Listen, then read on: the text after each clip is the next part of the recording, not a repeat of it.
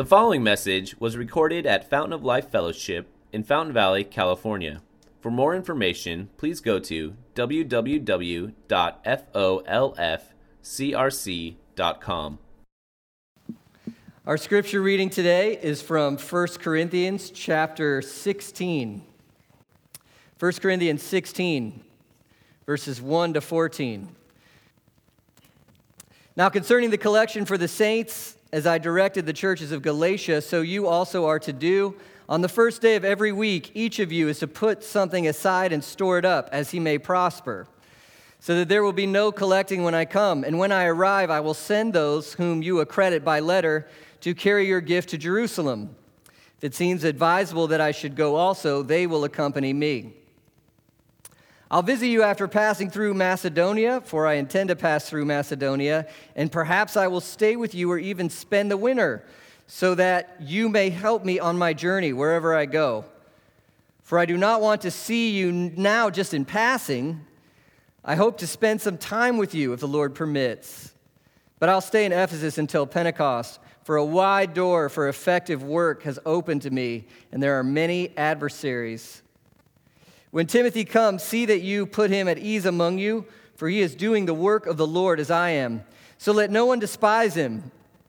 Help him on his way in peace, that he may return to me, for I am expecting him with the brothers. Now concerning our brother Apollos, I strongly urged him to visit you with the other brothers, but it was not at all his will to come now. He will come when he has opportunity. Be watchful. Stand firm in the faith. Act like men. Be strong.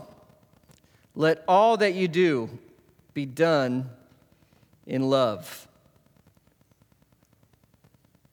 It seems to me that religious leaders, self-help gurus, politicians seem to have one message in common. And it goes like this: I will show you the way. This is the way forward. Follow these rules, live out these principles, seek these goals. Don't you think? I'll show you the way. And of course, throughout history, many of them have had really good things to say. Many leaders have been great in their countries.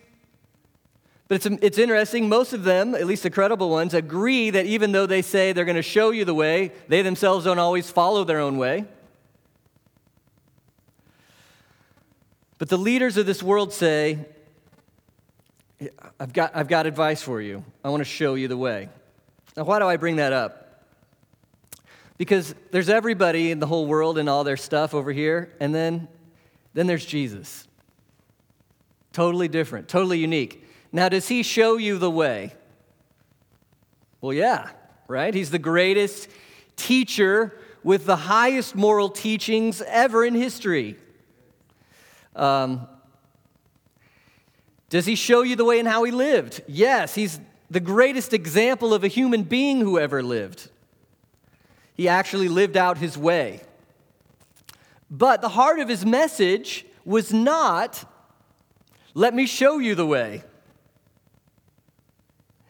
He did not come ultimately to say, here's the rules, keep them. Here's a goal, seek it. He knows that has been tried and has failed. He did not come just to show you the way. Jesus said, you know it, I am the way. I am the way. Jesus came to be the way. So when you trust yourself to Jesus, you don't just get forgiveness of sins. Well, that's a wonderful thing. I need that. But he actually gives you himself. The person of who he is belongs to you. Something amazing happens. Theologians call it being united to Christ. But that's why you hear ideas like this in the New Testament. What is the church, the people who trust Christ? We're his bride. We're connected. We're his body. We're connected. We're his family. We're connected.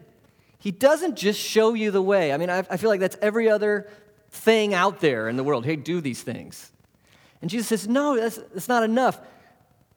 I'm the way, who I am. So why are you forgiven if you're forgiven? It's because Jesus died on the cross for you, and when you trust him, who he is and what he's done is now yours. That's why you're forgiven. He has so connected himself to you that he wore your sins. If you're right with God, why are you right with God? It's because if you trusted Christ, you're so connected to him that he gave you his perfect life. If you have a new life now, if you're growing in your relationship with God, you're finding yourself, you love God. He gives you joy and peace and meaning. Why are you new? Why are you different? It's because you have his Holy Spirit in you, with you. You're being changed by a person. And like we enjoyed last Sunday, you believe you're going to rise from the dead? And that gives meaning and hope and an anchor to how you live now. Well, why are you going to rise from the dead? It's because he rose. And his resurrection is yours. And he gives you what he has. Jesus is the way. Isn't it amazing? The Apostle Paul sums up Christianity like this, with this statement. Look at Colossians 1:27. Will you read it with me? Christ in you, the hope of glory. Christ in you. He's the way. His friendship, his salvation. Now, maybe if you heard me read 1 Corinthians 16 and you saw some stuff about giving and Paul's travel schedule, and you're like, that wasn't on the top of my urgent list. How many of you came here today wondering about Paul's first century travel schedule? And it just was an ache in your heart, and you're like, oh God, if only he would preach on Paul's travel schedule. Those of you raising your hand, I don't believe you.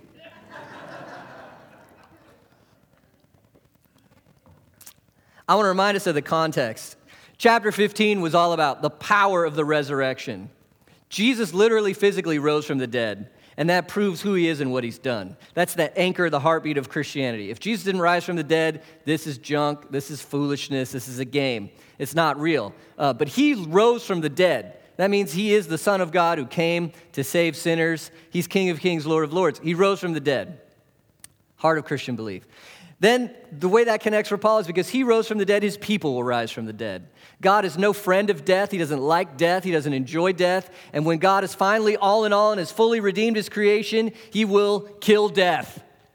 That's his mission. That's what he's going to do, which means everyone who belongs to Jesus Christ, you will rise from the dead physically. And for many of us struggling with all sorts of physical challenges, isn't that awesome news?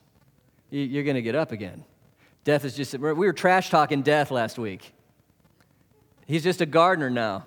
He can plant you so you grow into something. He just puts you for a nap. Then you wake up because of what Jesus has done. I want you to see how Paul ended that chapter, 15:58. Paul said, Jesus rose, will rise, and then he says, therefore. So you know what therefore means. Because of this, then that.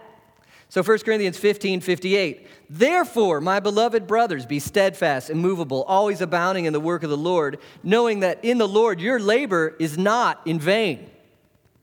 So you can pour yourself out for the Lord Jesus, despite whatever challenge that brings or how hard it is or what life throws at you.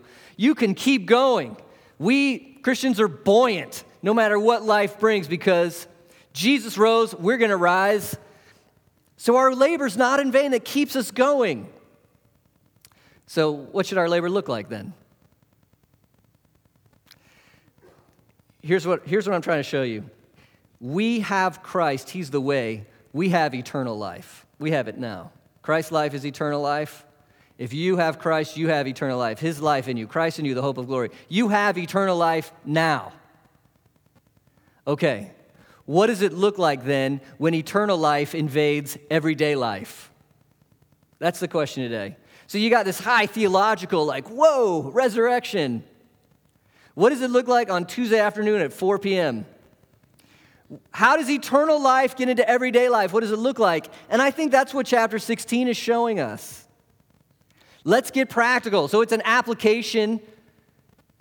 It's an application text. Because we've built this foundation on Christ in you, the hope of glory. He rose, you'll rise. Life is meaningful. What do we do now? How do I live this out? Make it real practical.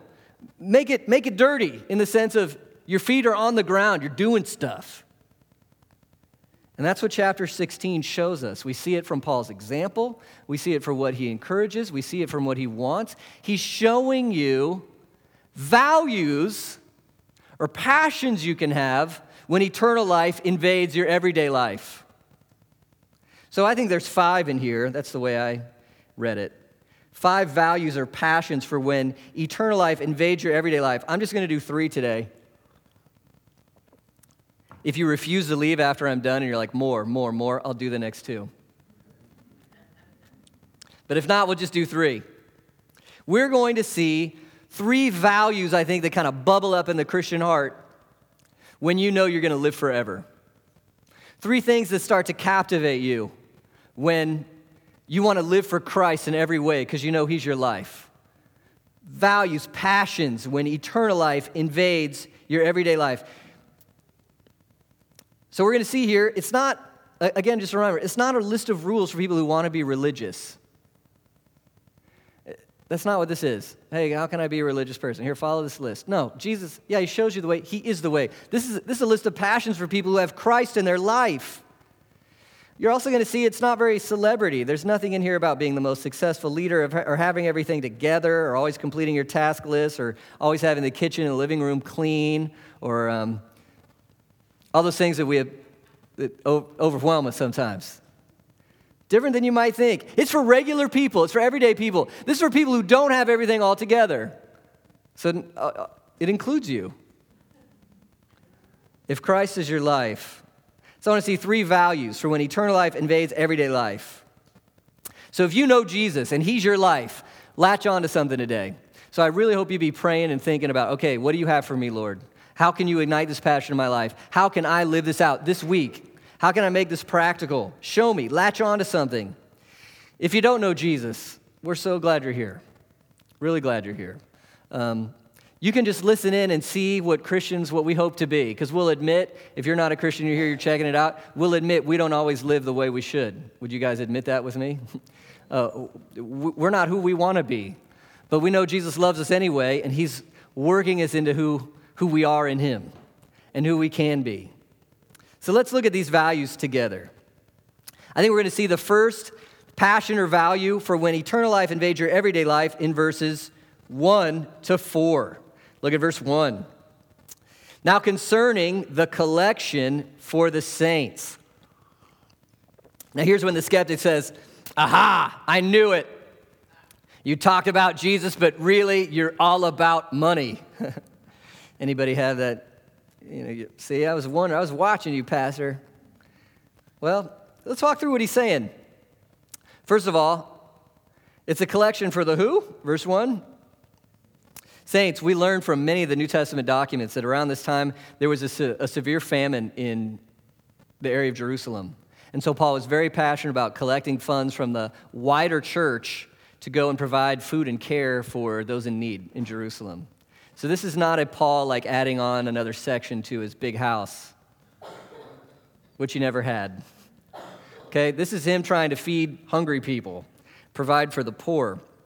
He wants us to meet the needs of others. But even, if we get nervous about talking about money in church, isn't money always about investment? What do you do with your money? I bet you have a few priorities that you share with me. Provision.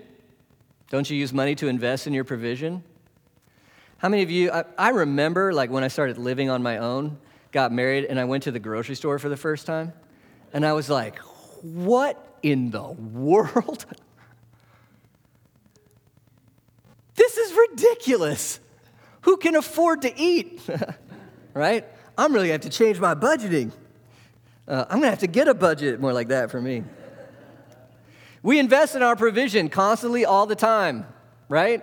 Glad to do it. You have to do it. What else do you invest in? Maybe you're saving. You're investing in security. Trying to build security for those you care about, for yourself. But here's another one we invest in all the time. How about pleasure? How many of you have been to Starbucks this week? How many of you have been somewhere to get something good and tasty to eat or drink when you needed it? okay? When you're down, you got to go eat something. Or for me, like it's 6 a.m., coffee, 10 a.m., coffee, 3 p.m., coffee, maybe one more at 6 p.m. I'm a happier person. And I'm willing to invest in that decision. We invest in pleasure all the time, constantly, all the time. Okay? What happens when eternal life invades everyday life? What happens? Supposedly, you just get changed on your motivations, what you love, what you care about. You have different pleasures. You have different idea about provision now. How do you provide for people? You have different ideas about security and the future. You've been invaded by Jesus. Look at this passage from 2 Corinthians 8, verse 9. For you know the grace of our Lord Jesus Christ, that though he was what? Rich, yet for your sake he became poor. Why? So that by his poverty you might become rich. What did Jesus do? What kind of richness did he leave when the eternal Son of God took on flesh? That's a downgrade, right? That's a demotion. When he lived in poverty in first century Palestine, not only that, what kind of poverty did he face when he went to the cross? Naked, shamed, mocked, abandoned. Why did the richest, most glorious become the poorest, most hated? Why did he do that? He did it for you. We who were poor in our sins, lost, alone. And he did that so that we might become what? Rich. Don't misread this. Jesus did not die for you so that you could become a millionaire. Okay, some people say that. That's a lie. It's a horrid lie. And the reason that's a lie is because that's not nearly enough. It's not nearly enough. Can you taste how Jesus makes you richer than you ever could imagine? Most of all, you have him. If you have him, what else do you need? I mean, do you remember who Jesus is? The creator, the sustainer, the holy one, the beautiful one, the source of all good, the source of all life. If you have Jesus, that's enough. He makes you rich. He gives you himself. But he doesn't just give you himself. I mean, just hosts of blessings. We can't even count them. The fruits of his Spirit, love, joy, peace, meaning in life, truth in life, dear friends, spiritual family, the kingdom of heaven forever and ever, resurrection. I mean, it's just on and on and on. He makes you rich. He makes you rich. His life has invaded your life. He became poor so that you could become rich. And if you know you have that, do you know you have that? All of a sudden, what happens to just the material riches? Hey, they're still great. They're still good. They have a point. But Jesus gave up his so that I could be rich. And what does that start to build in me? Now that I'm rich in him, I could become more poor than I am right now so that someone else could have more. That's how Paul thinks. When eternal life invades your everyday life, you have new passions, you have a new treasure. Look what Jesus himself said, Matthew 6. He says in verse 21, where your treasure is, your heart will be also. Isn't that true? What do you love the most right now? Don't be spiritual, just be honest about yourself. Like, what do you love the most? What is your actual practical treasure? It's where your heart is. It's what you're daydreaming about, hoping for, dreaming about, working for. You care about it. You're fostering it. Where your treasure is, your heart is also. Would you admit that sometimes how you value certain treasures is a little off? Can you look back in your life and say, man, I really put a lot of passion and energy into things that they weren't as good as I had originally thought? We don't always value our treasures correctly. When eternal life invades your everyday life, don't you have a new treasure all of a sudden that kind of dominates the other ones? Living for Christ, doing what he's doing, showing his love to others. Where your treasure is, your heart is also. Matthew 6:33, same passage. Seek first the kingdom of God and his righteousness, and all these things will be added to you. Why do we want to give? Because I want to play a part in the most awesome thing that's going on. I want to be part of the team. I want to invest in my true treasure, which is Jesus and what he's doing. When eternal life invades your everyday life, you're going to value giving with integrity. You're going to have a passion for giving with integrity. And that's what Paul's talking about. Commentator David Garland sees 5 principles here just in these 4 verses that show you the integrity Paul is talking about. Look what he says in verse 2. So he's collecting from these Christians so that they can invest in God's kingdom because they have a new motivation, they have a new treasure, they want to live for Christ. Verse 2, on the first day of the week, so when are they supposed to save up to give? Every week. What does it show you about giving already? It should be regular. Why do you think Paul wants Christians to give regularly? Well, the need is regular. That never goes away. I tell you what happens in my heart when you give regularly. It becomes a discipline, doesn't it? If I don't give regularly, I won't be giving very much. I won't be giving like I want to give. I'll forget about it, or the budget whole thing, I went here, I'm going to have to cut somewhere there. If you don't give regularly, you won't give like you want to. Do you want to give? Give regularly. And then it always helps me remember, too, who the money really belongs to. If you're a Christian, your life is not your own. You know, there's a story about the Crusaders. I don't know if it's true. If somebody wants to fact check this, they can do that. That's a good illustration. Story about the Crusaders. They were getting baptized so they could go fight their wars. But as the water was coming down, they held their swords out over here. So the water would just come here, but keep their swords dry. In other words, okay, Jesus, we belong to you, except our swords. How many times are we like, baptize me, Lord?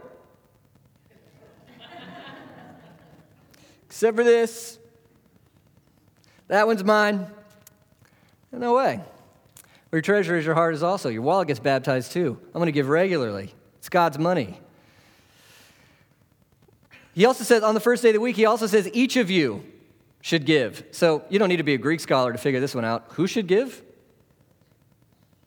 Each of you. Each meaning each. You. People in the church who love Jesus, you should give. And we're like, was there a loophole on like who doesn't? No. Each of you give. Why? Because each of you is a child of God and a part of the family and a part of the army and a part of the movement, and you have a part to play. You have a part to play. And all of us are called to love and give and serve. Everybody who belongs to Christ wants to have the heart of Christ. Our eternal life has invaded our everyday life. We have a passion to give. It's for each of us. But look at this. He says, each of you should give. And then he says, as he may prosper. That's so interesting. By the way, who gets to decide how much you give? Did you see anything in here for Paul telling, like an individual person, it's got to be this dollar amount? Do you see anything in here about the church saying, hey, you have to give this much? Or is it, you give as you've prospered? And maybe somebody might say, well, how much is that? And you know what I'm going to say to you? You figure that out. You figure that out. That's your call.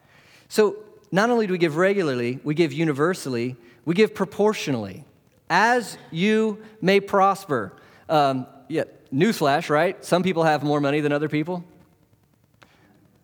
Yeah, I know. I'm a scholar. Some people have more money than other people. And guess who usually can give more money? The people who have more money. Yeah, I know. And that's fine. God looks at the heart. I have no doubt he is more pleased sometimes with somebody who's giving less because they're sacrificing more and their heart's right than he is with somebody who's giving more because they probably should give a whole lot more and maybe their heart's off. Give proportionally. You give what you can give. You get to decide. The fifth thing we see here, give regularly, give universally, give proportionally. He says, give freely. Because he doesn't, did you see the phrase? I want you to be collecting so that I don't have to do any collecting when I come. What does Paul not want to do when he gets there? Give me the money. He's like, please don't make me do that. He hates the manipulation. He hates the selling of it. He wants it to be free and voluntary. That's the beauty of it. Give freely. God loves a cheerful giver. You don't have to give if you don't want to. God's not poor. But why wouldn't you want to give if eternal life has invaded your everyday life? Why wouldn't you want to be a part of the kingdom? Then he says, give wisely. I love what he says in verses 3 and 4. Verse 4, if it's advisable that I should go also, they will accompany me. That's interesting. What is he saying about how he's going to take all this money to Jerusalem? He's saying, hey, church, you pick people. You pick them. I don't need to pick them. You pick people who are going to go with me. Why do you think he's doing that? Well, wouldn't it be a little bit of dirty pool if you're like, no, just give me all the money. I'll take it. I promise. I'm going to have to make a few stops along the way. You know, what happens when people have money and no accountability? What happens when people have other people's money and no accountability? This is what we're all sick of in the Christian world, right? Money flowing in and some dude in a white suit living in a house that's way too large and saying he needs a private jet for the spread of the gospel. That happens, and that's disgusting. And Paul says, you give the way you want to, and you collect it the way you want to, and you send your people with me to take this money so that everybody knows this is blameless, this is above board, this is to love and serve other people. This is not to build my 401k. Don't you love that? Christians value giving with integrity, personal integrity. I'm doing it regularly. I'm doing it as I can. I'm doing it freely because I want to play a part in what God is doing. And we value communal integrity. Hey, we got eyes on what's happening with the money. One person's not in charge of everything all the time so they can abuse it all. There's accountability because we want to do this blamelessly because ultimately this is eternal life invading our everyday life. We want to live for Christ, even with our money. Do you see that? Is that a value for you? Is that a value for you? And do you see how eternal life changes your giving? Okay? If this life is all there is, how much should you give away? I'm just going to go hardcore atheist integrity here and say, I don't want to give anything away. Some people say, well, I give because it makes me feel good. Well, okay. Self-love. I'm not... Eat, drink, and be merry, for tomorrow we die. Get all the joy you can right now if this life is all there is. But if this life is just the appetizer to the real life, and if you're going to stand before Jesus who might look at you and say, well done, good and faithful servant, I don't know about you, how much will you have wanted to invest in this life, in his kingdom? Do you think anybody standing before Christ is going to be like, I gave way too much to God's work in the world? I regret this so much. Of course not. So when you get eternal life zapped into you, I want to live for eternity. I want to do eternal things. And I just want to take a moment to praise you guys because so many of you are so generous. And you live out your eternal life all the time in your generosity. And you serve and you give. And even just in the last week, things I've been working on. If you give to this church, you give to orphans in Haiti. They eat, they get educated in the name of Jesus in a church. We've been doing that faithfully for, 8 years now. You paid for the church job fairs this Thursday, where people got to come and hopefully feel a little bit of love of Jesus and maybe get a job, meet their practical needs. You're the ones who fill up like the benevolence fund where we can help those hurting in need in our congregation. You're enabling everything that happens here. You know, sometimes people ask me if there's some magical money fund that where does the church get your money? Is there some, church bank that sends it to you? It's like, no, man, this is it. Amazing. It's always amazing that it works. That it does, because you're so faithful, you're generous. Thank you. That's one passion. You ready to hear the next one? All right. Second passion. When eternal life invades your everyday life, you want to make the most of your opportunities. I see 4 opportunities in verses 5 to 12. What's Paul want to do in verses 5 to 7? He's telling you his first century travel schedule. I'll visit you after going to Macedonia. I want to go to Macedonia. Perhaps I'll stay with you, spend the winter so that you can help me on my journey wherever I go. I don't just want to see you in passing. I want to spend time with you if the Lord permits. Well, traveling, especially by boat, which Paul did a lot in the winter, not a good idea. So you'd stay in one place for a while until it warmed up. So he has this opportunity of what the winter may bring. What's he want to do with his opportunity? I want to come see you guys. And if you're following along in the letter of 1 Corinthians and in 2 Corinthians, what does Paul want to do for these people? He wants to teach them. He wants to love them. He wants to build them up. He wants to train them. He wants to encourage them. He wants to bless them. He wants them to know Jesus more through his time with them. What's Paul going to do with this opportunity of the winter? He could just go to his retreat house or something, which he doesn't have. But instead, he's going to take the opportunity. I'm going to take it. I'm going to build up the church, this church. I want to spend the time with you, this community. Now, for Bible scholars in here, you've been following along. Is this church easy or hard to relate with? This church is a train wreck. I think every one of us in here would have left this church. They sue each other, like literally. Would you go to a church where my sister Sue is taking me to court next week? Okay, they are doing some crazy stuff. If you're late to church, you're late to communion, you get there and the rich people are drunk on the wine, the blood of Jesus, and you're like, none left for me. Okay, think I'm going to try a new church. That's the kind of church we're dealing with here. They're difficult, and this visit actually happens, and it gets rough. It's a hard visit. This is not an easy thing for him to do. And he says, I'm going to spend the winter with you. That really teaches me something. It should teach us something. What is he willing to invest personally as far as when it comes to taking opportunities to build up the church? He doesn't live for his own comfort, for his own freedom. Eternal life has invaded his everyday life, and now he sees building up the church as one of the most important things he can do. Build up the church. Second opportunity he wants to do. Look at verse 8 to 9. But before winter, where's he going to stay? I'm going to stay in Ephesus. Why? Verse 9. For a wide door for effective work is open to me, and there are many adversaries. Okay, this is funny. What do you do when there's a wide door open, and inside that door are many adversaries? Next door. Oh, this is going to be hard? I think I'll try plan B. There are adversaries. We do this. You have an opportunity with somebody, and you go, oh, that's hard. Must not be an opportunity. And we pray, God, give me an opportunity, and we're expecting opportunities are only when they're easy. And Paul just gave us 2 opportunities he's passionate about, and they're both really hard. Just because it's hard doesn't mean it's not an opportunity. That's challenging me. It's really challenging me. If you read the book of Acts, the history of the early church, in Ephesus, he almost died due to a riot in the city. He really did have some adversaries. What do you think the wide door for effective work means for him in this context?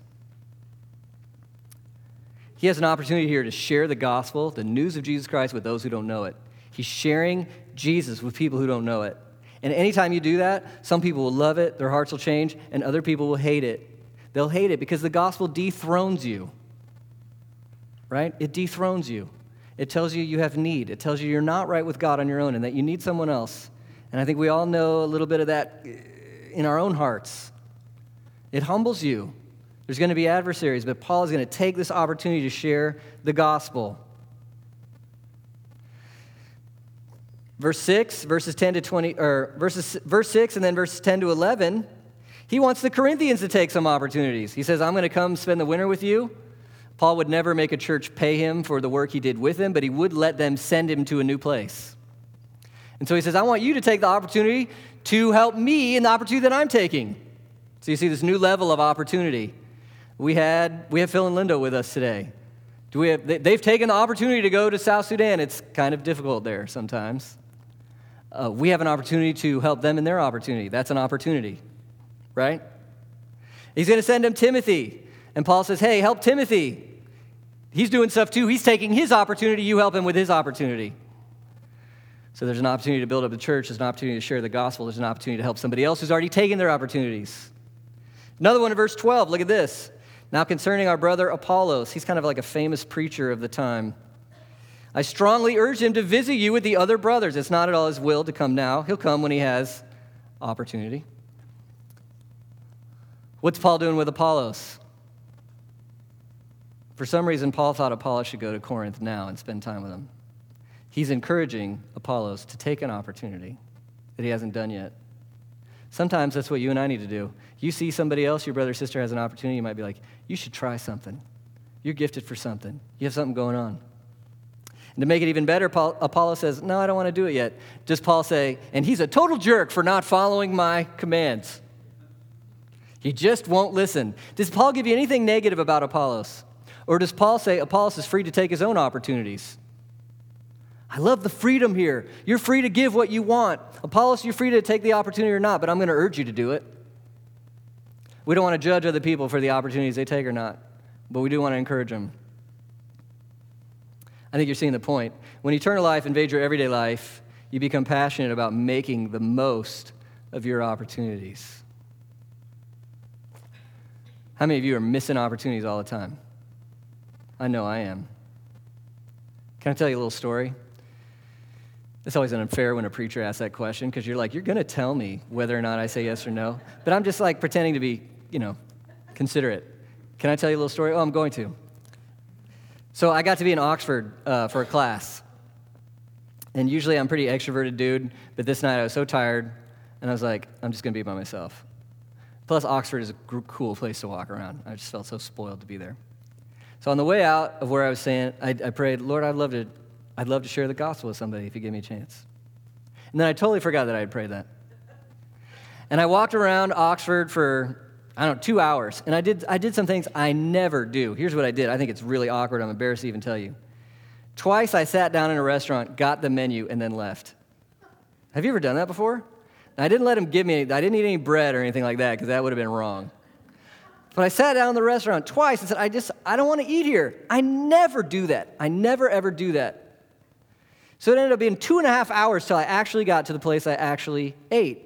And in that time, I'd sat down and left 2 places, ran into my classmates. They asked me to dinner with them. I was like, I don't really want to. Well, what am I doing? I'm wandering around like a fool. And I finally picked a restaurant. As soon as I walk in, this guy says, hey, you picked the right place. The food here is great. Oh. And guess where I ended up sitting? Like right next to him. But then, even then, I was feeling tired and introverted. You ever feel this way? Somebody tries to talk to you, you're like, why do you think I want to talk to you? Which is so evil. So evil. So, holy spiritual me, it's confession time. I open my Bible, because, I'm a pastor, I'm spiritual, even though I don't want to talk to this person. And I just happened to be in John 4, where Jesus goes out of his way to share himself with a Samaritan woman, even though he hasn't had anything to eat. And the alarm just went off. All the Jesus alarms in my head just went off. You have those? Hey, remember when you prayed and asked me for an opportunity to share the gospel with somebody? Shut the Bible. You don't need to spend time with me right now. Okay. I talked with him for the next 3 hours. We had an instant connection. He was actually there to deliver a paper on his research in studying the cell in the fight against colon cancer.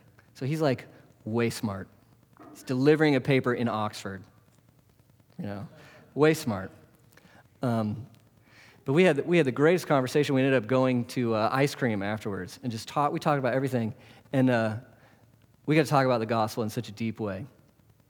And it was new and fresh to him. I'm not telling you that as like showing you, that doesn't always happen in my life. Remember I told you all the places I left? And then, why was I wandering around so much? I asked God for an opportunity, He gave me one. And I felt His scheduling in it. Because I had to mess around for a couple hours before the guy I was supposed to talk to arrived. And then He got me there. He put me right there in this opportunity. And even though I asked for it, I still almost didn't take it. Christians, if eternal life has invaded your everyday life, make the most of your opportunities. You only get so many. Did you know that? With every person we're with, even with one another, one of our opportunities is to build up the church. We're going to move. We're going to die. We're going to leave. This doesn't last forever. You have how many? You have this many opportunities with every person in your life. with your family, with your friends, with your church. You have this many opportunities to build them up, to encourage them, to bless them, to pray for them, to listen to them. Make the most of them. With the unbelievers in your life, you got unbelieving friends and neighbors and family members. And sometimes we're like, one day I'll share the gospel with them. One day I want to tell them about Jesus. One day, and you look up, it's been 12 years. And I'm just waiting for an opportunity. You have an opportunity if you know them. Make the most of your opportunities. That's the big one today. Make the most of your opportunities. When eternal life invades your everyday life, well, come on, can't you feel the weight of eternity on this? Now's the time. Last one, last principle for this morning. Really helps us after we think of the last one. Eternal life and everyday life values living with courage. Look at verse 13 to 14. Be watchful, stand firm in the faith. Act like men, be strong. Let all that you do be done in love. I'm going to tell you why, but I think he's basically saying, live with courage. He says in verse 13, be watchful. That's like in that word, it has a feel of like a sentry standing guard throughout the night. Why does he need to be watchful? Well, there's enemies. I know I'm tired, I want to fall asleep. No, you can't. There's enemies. What enemies do you need to worry about? And you're thinking of like a couple neighbors, maybe, somebody here at church. That's not your real enemy. No, that's not your real enemy. What's your real enemy? Look what's going on in your heart and your mind. Look at those ideas floating around. What the Bible calls worldliness, the whole system of things that wants to demean God, deny God, ignore God, and make you think this life is all there is, and you got to fight for yourself. It's about you. You should be watchful. Your thoughts towards other people, your thoughts about God, your thoughts about yourself, how you're living your life. Look, are you living in the light of eternity? Be watchful. Be awake. Be aware. Because eternal life's invaded your everyday life. You can't just float through this. Got to be vigilant. Not only that, stand firm in the faith. The word faith can mean a couple things, right? If you have a personal faith, that's your trust in something. The faith's a little different. It's what you trust in. You see the difference? There's a personal verb thing. Put your faith in it. You're trusting it. The faith, what are you trusting in? The Christian faith. This is what I believe as a Christian. Stand firm in the faith. What's that mean? Stand firm on Jesus and who he is and what he's done for you as given in the scriptures. Stand right here. Don't move. Don't put your hope anywhere else. This is your life. Christ, he's the way, the truth, and the life. Stay right here. Paul says this in other words, 2 Thessalonians 2:15. So then, brothers, stand firm and hold to the traditions that you were taught by us, either by our spoken word or by our letter. Trust Jesus, his word, his promises. Stand firm right there. Then he says, act like men. All right, I'm going to do a little language stuff for you, okay? Hang with me. Everybody say, andrizomai. I'm trying to wake you up. Andrizomai. Go on. This is why, all at once. Andrizomai. Come on, give it to me. Andrizomai, okay? Greek, it means act like men. Andro men, okay. Man up or something like that. Okay, have you ever heard the word Septuagint? Go ahead and say Septuagint. Okay. That's the Old Testament translated into Greek. So Paul, he likes his Old Testament. He knows it in Hebrew, and he reads it in Greek. Okay? It reminds you of the old joke. What do you call somebody when they speak 3 languages? Trilingual. What do you call somebody who speaks 2 languages? Bilingual. What do you call somebody when they speak 1 language? American. Yeah. Paul's not an American. He knows a bunch of languages. And he's reading the Old Testament in Greek. The Old Testament says things like this all the time. Look at Deuteronomy 31:6. All the time, this is repeated to the people of faith. Be strong and what? Courageous. Do not fear or be in dread of them. Why? For it is the Lord your God who goes with you. He'll never leave you or forsake you. Be courageous. Why do you need courage? Do you ever need courage to eat like a bowl of ice cream? Come on, you can do it. I don't know. You're right, I can. You don't need courage for easy things. When do you need courage? Hard things, scary things. Paul's calling you to do scary things, hard things. Eternal life has invaded your everyday life. Give a little more than maybe you're scared. I'm scared to give. Take opportunities. I'm scared to take these opportunities. I got to fight my sin. Be watchful. Take courage. Be strong and courageous. Don't be afraid. Why? The Lord, your God, is with you. He won't leave you or forsake you. Okay, in 1 Corinthians 16, he says, act like men, be strong. Be strong and guess what the Greek word is for courageous? Andrizomai. Do you see what happened there? Andrizomai. So what does Paul mean when he says act like men? Andrizomai. Be courageous. He just said the same thing the Old Testament said. Be strong and courageous, for the Lord your God is with you wherever you go. Don't be afraid. Be courageous. Be courageous. Inner strength to do what's right and good when there's pressure not to, when it's hard to do it. When eternal life invades your everyday life, it takes courage and it gives you courage. It gives you courage. And our last verse for today is, let all that you do be done in love. That's a good one. So what exactly should be done in love again? All. What do love and courage have to do with one another? You ever thought of that? What do love and courage have to do with one another? Have you ever seen somebody take courage to do something that was totally unloving? Come on. You ever been to a Christian debate? Somebody very courageously standing up for what's true and right, and it just feels ugly. Feels ugly. Why? There was no love. There is no love. I've done that. I've been the criminal in that room before. I've been the victim too. Just criticize. They're standing for what's godly and what's right. And they forgot you're a person. Am I allowed to make mistakes, like ever? Did you ask me what? There's no love. You can try, when the heat gets hot, you need courage. But when the heat gets hot and you have courage, all of a sudden sometimes you become the warrior with the double-bladed axe. And in your courage, you're just cutting down all the trees. When you need courage, what kind of courage do you need?